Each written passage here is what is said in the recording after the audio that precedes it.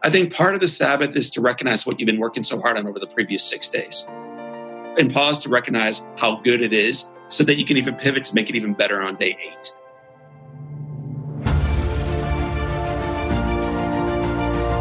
Hello and welcome to the Daily Helping with Dr. Richard Schuster. Food for the brain, knowledge from the experts, tools to win at life. I'm your host, Dr. Richard. Whoever you are, wherever you're from, and whatever you do, this is the show that is going to help you become the best version of yourself.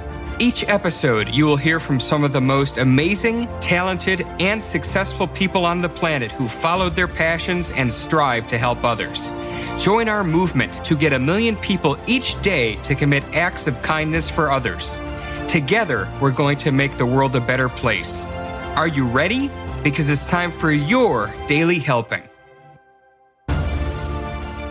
Thanks for tuning into this very special episode of the Daily Helping Podcast. I'm your host, Dr. Richard, and it is an honor to bring today's guest to you back to the Daily Helping. If you missed his first unbelievable episode, that was the 75th episode of the show. You can find that, of course, in Apple Podcasts and wherever else you like to listen to the show. But we're talking today to John O'Leary, international best-selling author. He has a top 10 podcast. He helps people live an amazing, inspired life. And what we're going to talk about today is going to not only be timely because of what's going on in the world, but he's got a new book coming out that is absolutely phenomenal, and you need to read it. John O'Leary, welcome back to the Daily Helping. What a great honor to have you on our show again. Dr. Richard, you look great. It's great to hear your voice. I love your work, so I'm honored to be a part of it today. I feel like, I'm thinking about the Saturday Night Live skit where they did with Justin Timberlake and a whole bunch of people that, they got smoking jackets for coming on Saturday Night Live 5 times. And Steve Martin got one. I think we're working our way towards that with you. I know you don't.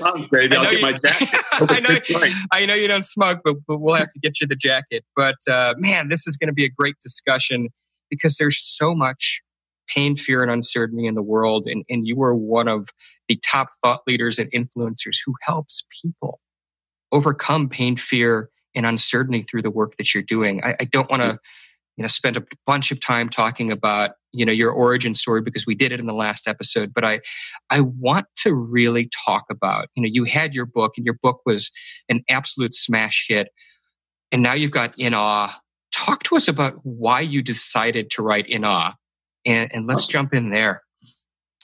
So the origin story for those who don't want to go back to episode 75, in short, is little John O'Leary at age 9 got burned on 100% of his body, which is a death sentence, as you know, Dr. Richard. So I'm not supposed to be here, and yet here we are on your show doing this podcast, living life large, blessed beyond measure to be in the room, man. So that's part of the story. Long recovery, and then moving on in life as if nothing had happened. No fingers on my hands, but I acted like nothing had happened. Scars over my entire body, but I acted like nothing had happened to me. And then my mom and dad wrote a short little story about their experience having their son burned. It changed not only their lives in writing that book, but it changed mine. I started to embrace the story, started to share the story at age 28, and found my calling. So I started with a group of 3 Girl Scouts. That's audience number 1. The second group was 8 Rotarians and then about 30 Kiwanis members. So in 1 year, I spoke 3 times for $0, but we were living mission. And we've been living mission ever since. Over the last 15 years, have spoken in 50 states, 19 countries, a couple million people live, sharing a story of hope and perspective. So that's the origin story. What has it led to then?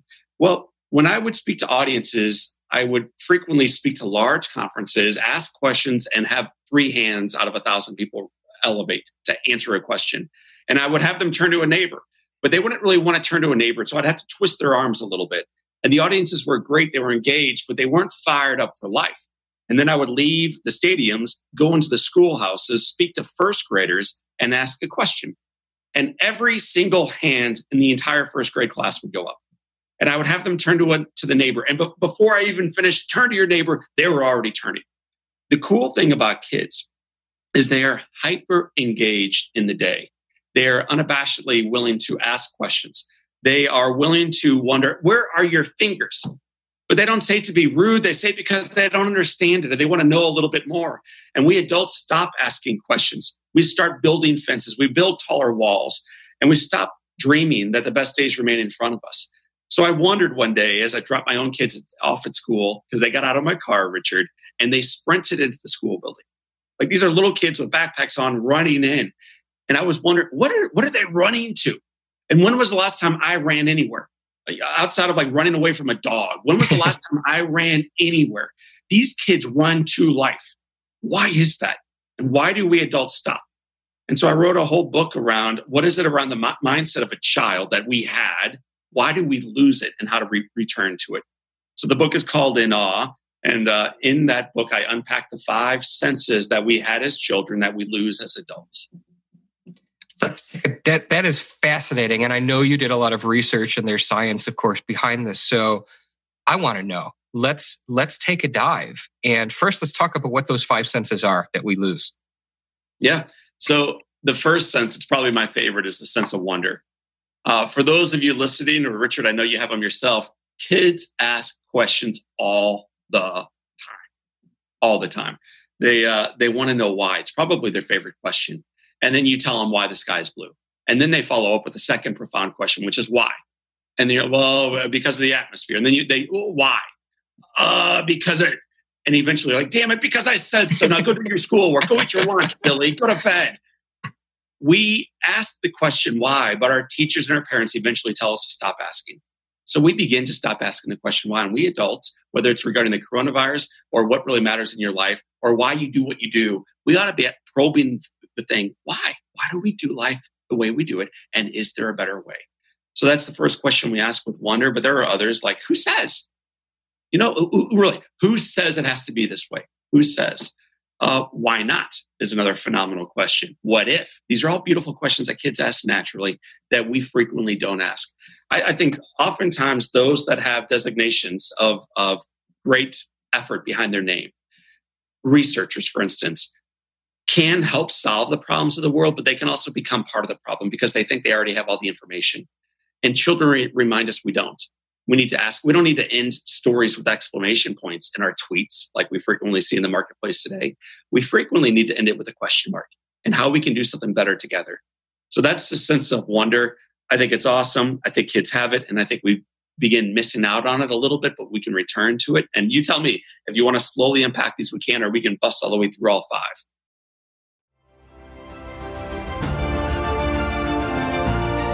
Hey guys, Dr. Richard here. For the past 7 years, I've been privileged to bring you incredible guests who are changing the world and can help you become the best version of yourself. I'm really excited to share with you a new quiz that I created based on my clinical training that will curate for you a custom list of my top episodes and actionable strategies to help you wherever you are on your journey. All you need to do is go to drrichardschuster.com to take it, and it's 100% free. You'll be taking the next step on the journey to unlocking the power of you, and I can't wait to see where you'll go.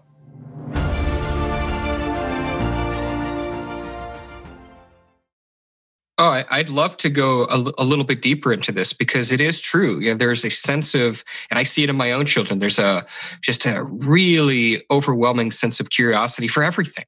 Yeah, right. And you're right. And by the time we get to be adults, for most of us, we've lost that. So let's take a deeper dive into that. When have you found the research in terms of when is there a threshold when that starts to go away and then we stop asking? It starts pivoting around the school age, so around 5 and 6. It's when you begin asking fewer questions. There's a couple of reasons for it. Not to put the blame on parents and teachers, but we have to own our piece of it.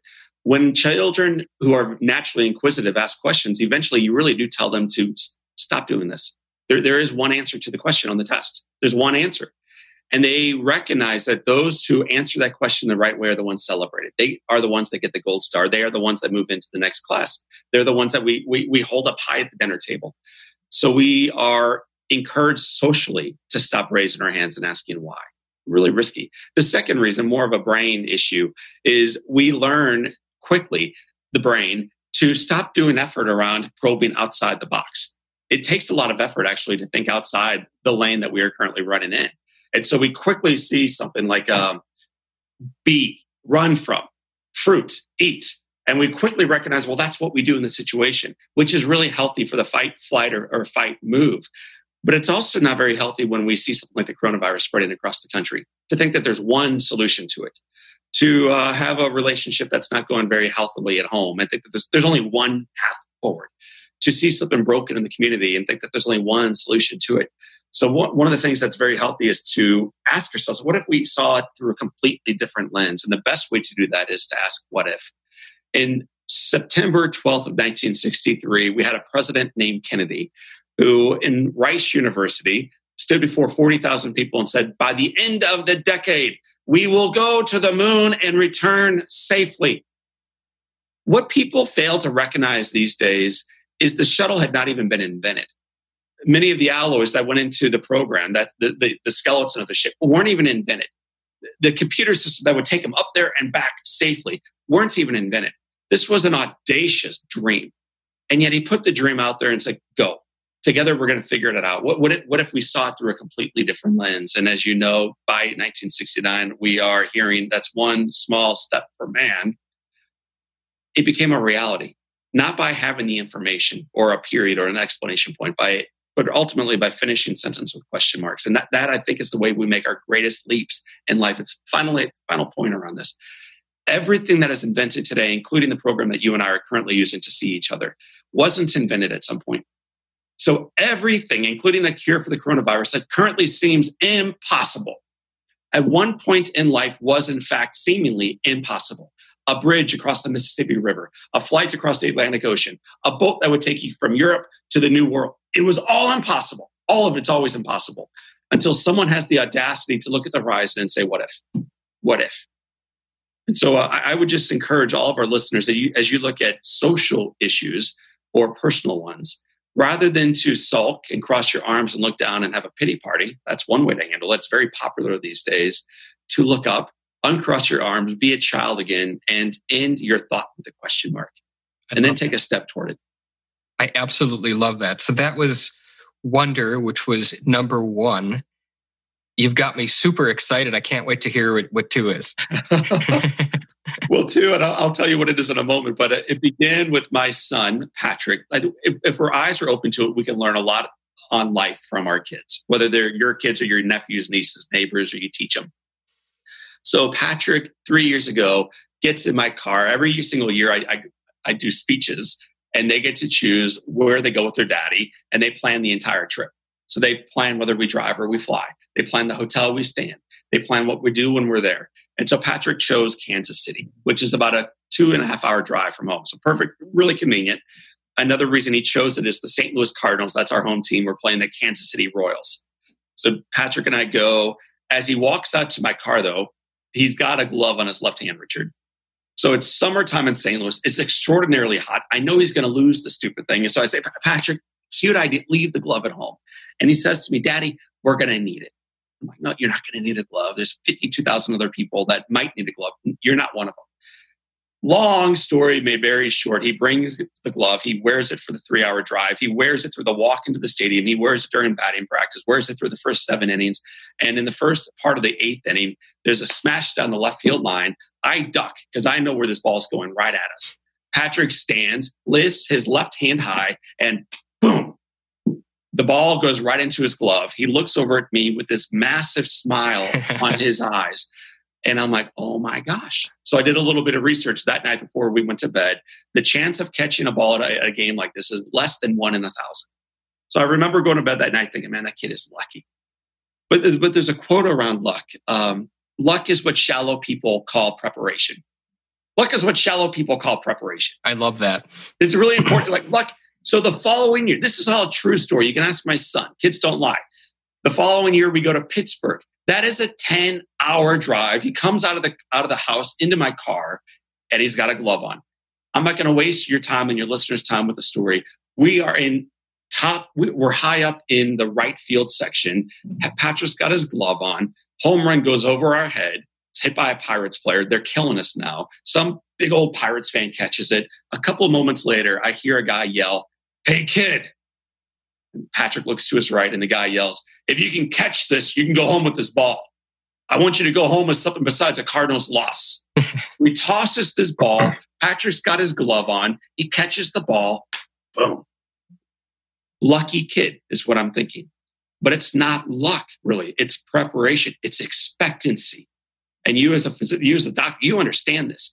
There is something called the placebo effect and the nocebo effect. Mm-hmm. And the weird thing about this for medicine is it's becoming harder and harder and harder for the pharmacist and those who are creating medicine to predict what's going to happen after they release a drug, because both patients, both that receive the sugar pill and those that receive the actual pill, see benefits. They both see benefits to receiving the pills, whether they receive the actual pill or the fake pill, because you believe in your heart of hearts that you're going to get better. And what happens then is you actually begin to get better. Hope is, in fact, a strategy going forward. It actually does make a difference. Our thoughts become realities.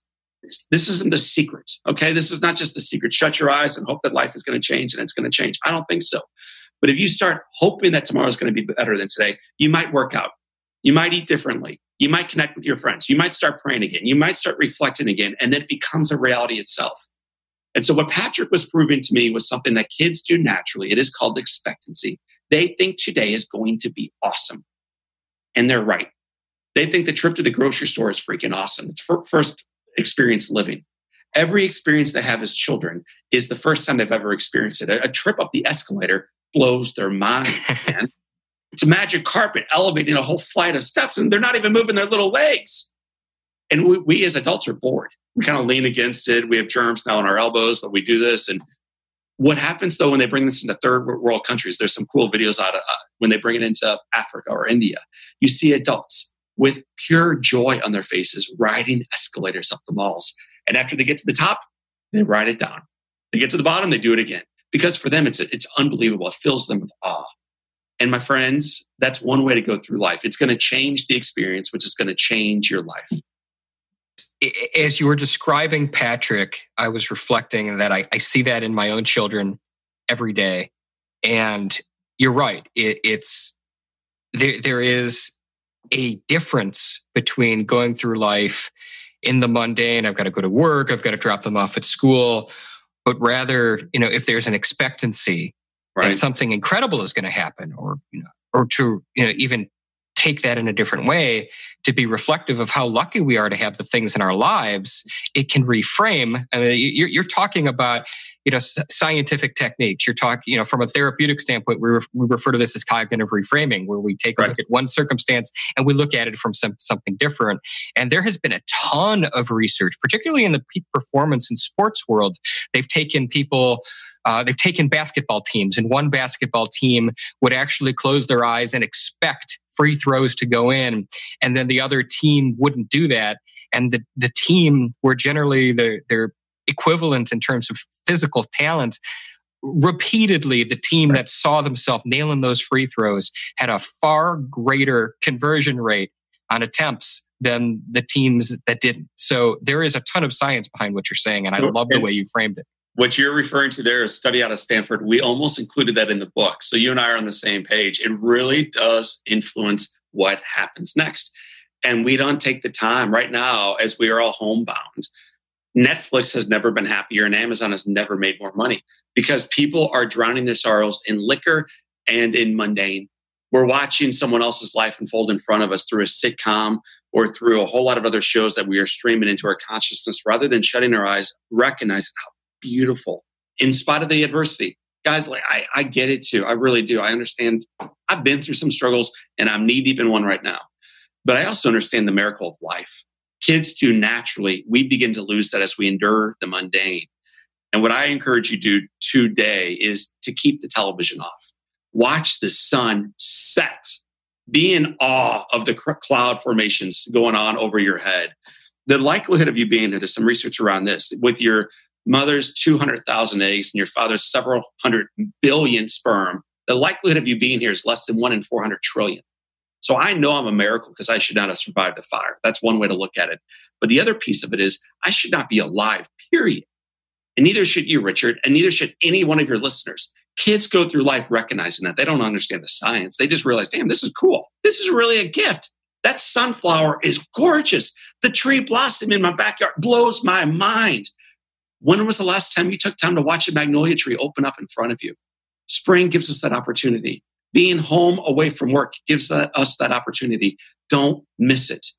Don't miss it. Well said. So well said. So we are just knocking them out of the park here. We've got wonder and we've got hope. John, what's next? So I call it immersion. So when kids, whatever they're doing, they are knee deep in it. They are laser focused on whatever that activity is. And we adults are hyper focused on multitasking, which all research says is actually completely ineffective.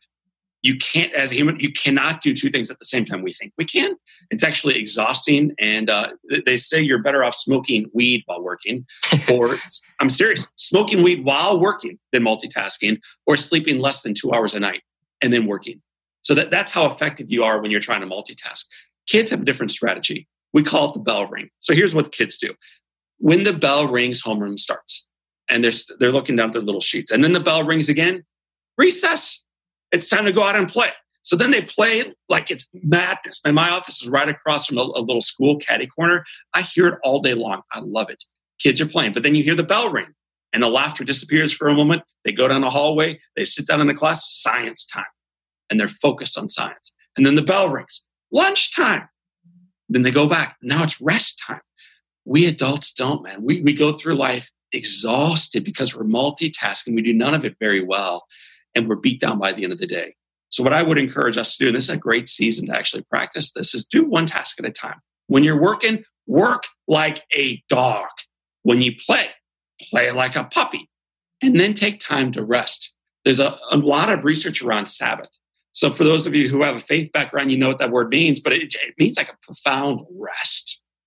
So our Jewish brothers and sisters have a whole day of Sabbath. Many of the Christians celebrate a whole day of Sabbath. When was the last time we really took Sabbath for ourselves? God rested. And I think God rested, and some of us believe this, not only to take a break. I'm not sure God needed a break. I'm pretty sure God could have boldly moved into day 7. I think part of the Sabbath is to recognize what you've been working so hard on over the previous 6 days, and pause to recognize how good it is so that you can even pivot to make it even better on day 8.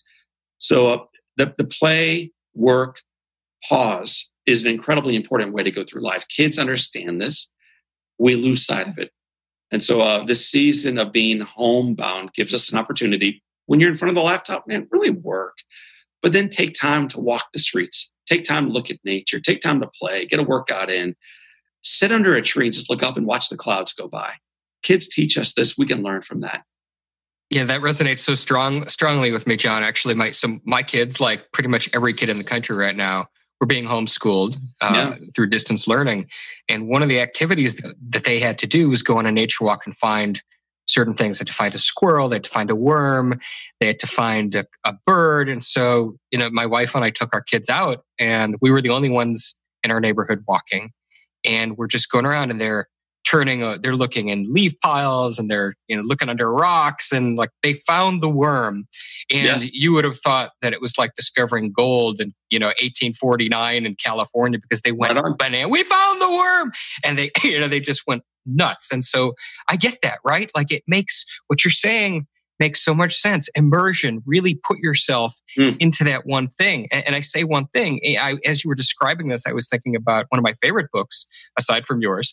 It was the Jay Papasan and Gary Keller book, The One Thing. And they spent a lot of time in that book talking about the research that multitasking is an absolute myth. And if you really focus yourself on the one activity, you're going to be wildly more productive. No, now, I didn't hear the smoking weed thing until you just mentioned it. And enjoy it. Try it out. Try this. All right. Here's your homework assignment. Find a neighbor to be cool. Borrow the goods. Right. And see how effective you are when you're working. Make sure it's not laced with anything, right? But my goodness, it's so interesting, and it makes total sense, though.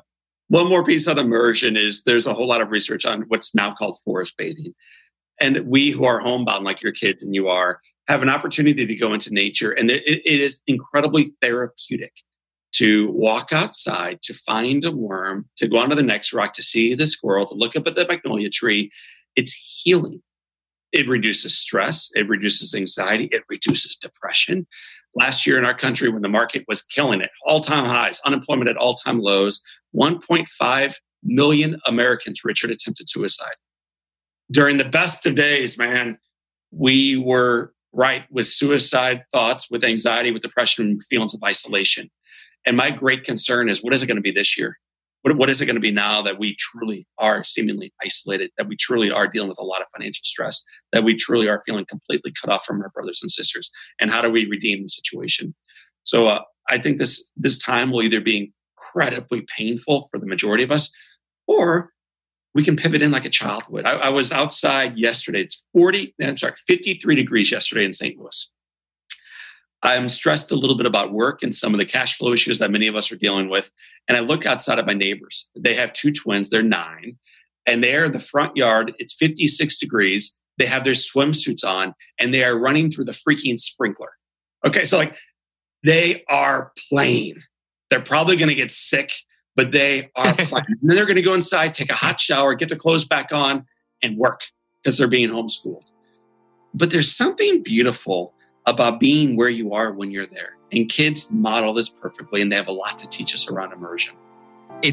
I just had this Midwestern moment as you were describing that. And I live in Atlanta now, but I grew up in Detroit. And I do remember, this is perspective too. I remember, when it would break 40 degrees for the first time, everybody's outside in shorts.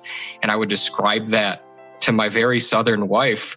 And she would think that those people would need to be committed. But again, it goes back to getting excited, immersing yourself in something fun.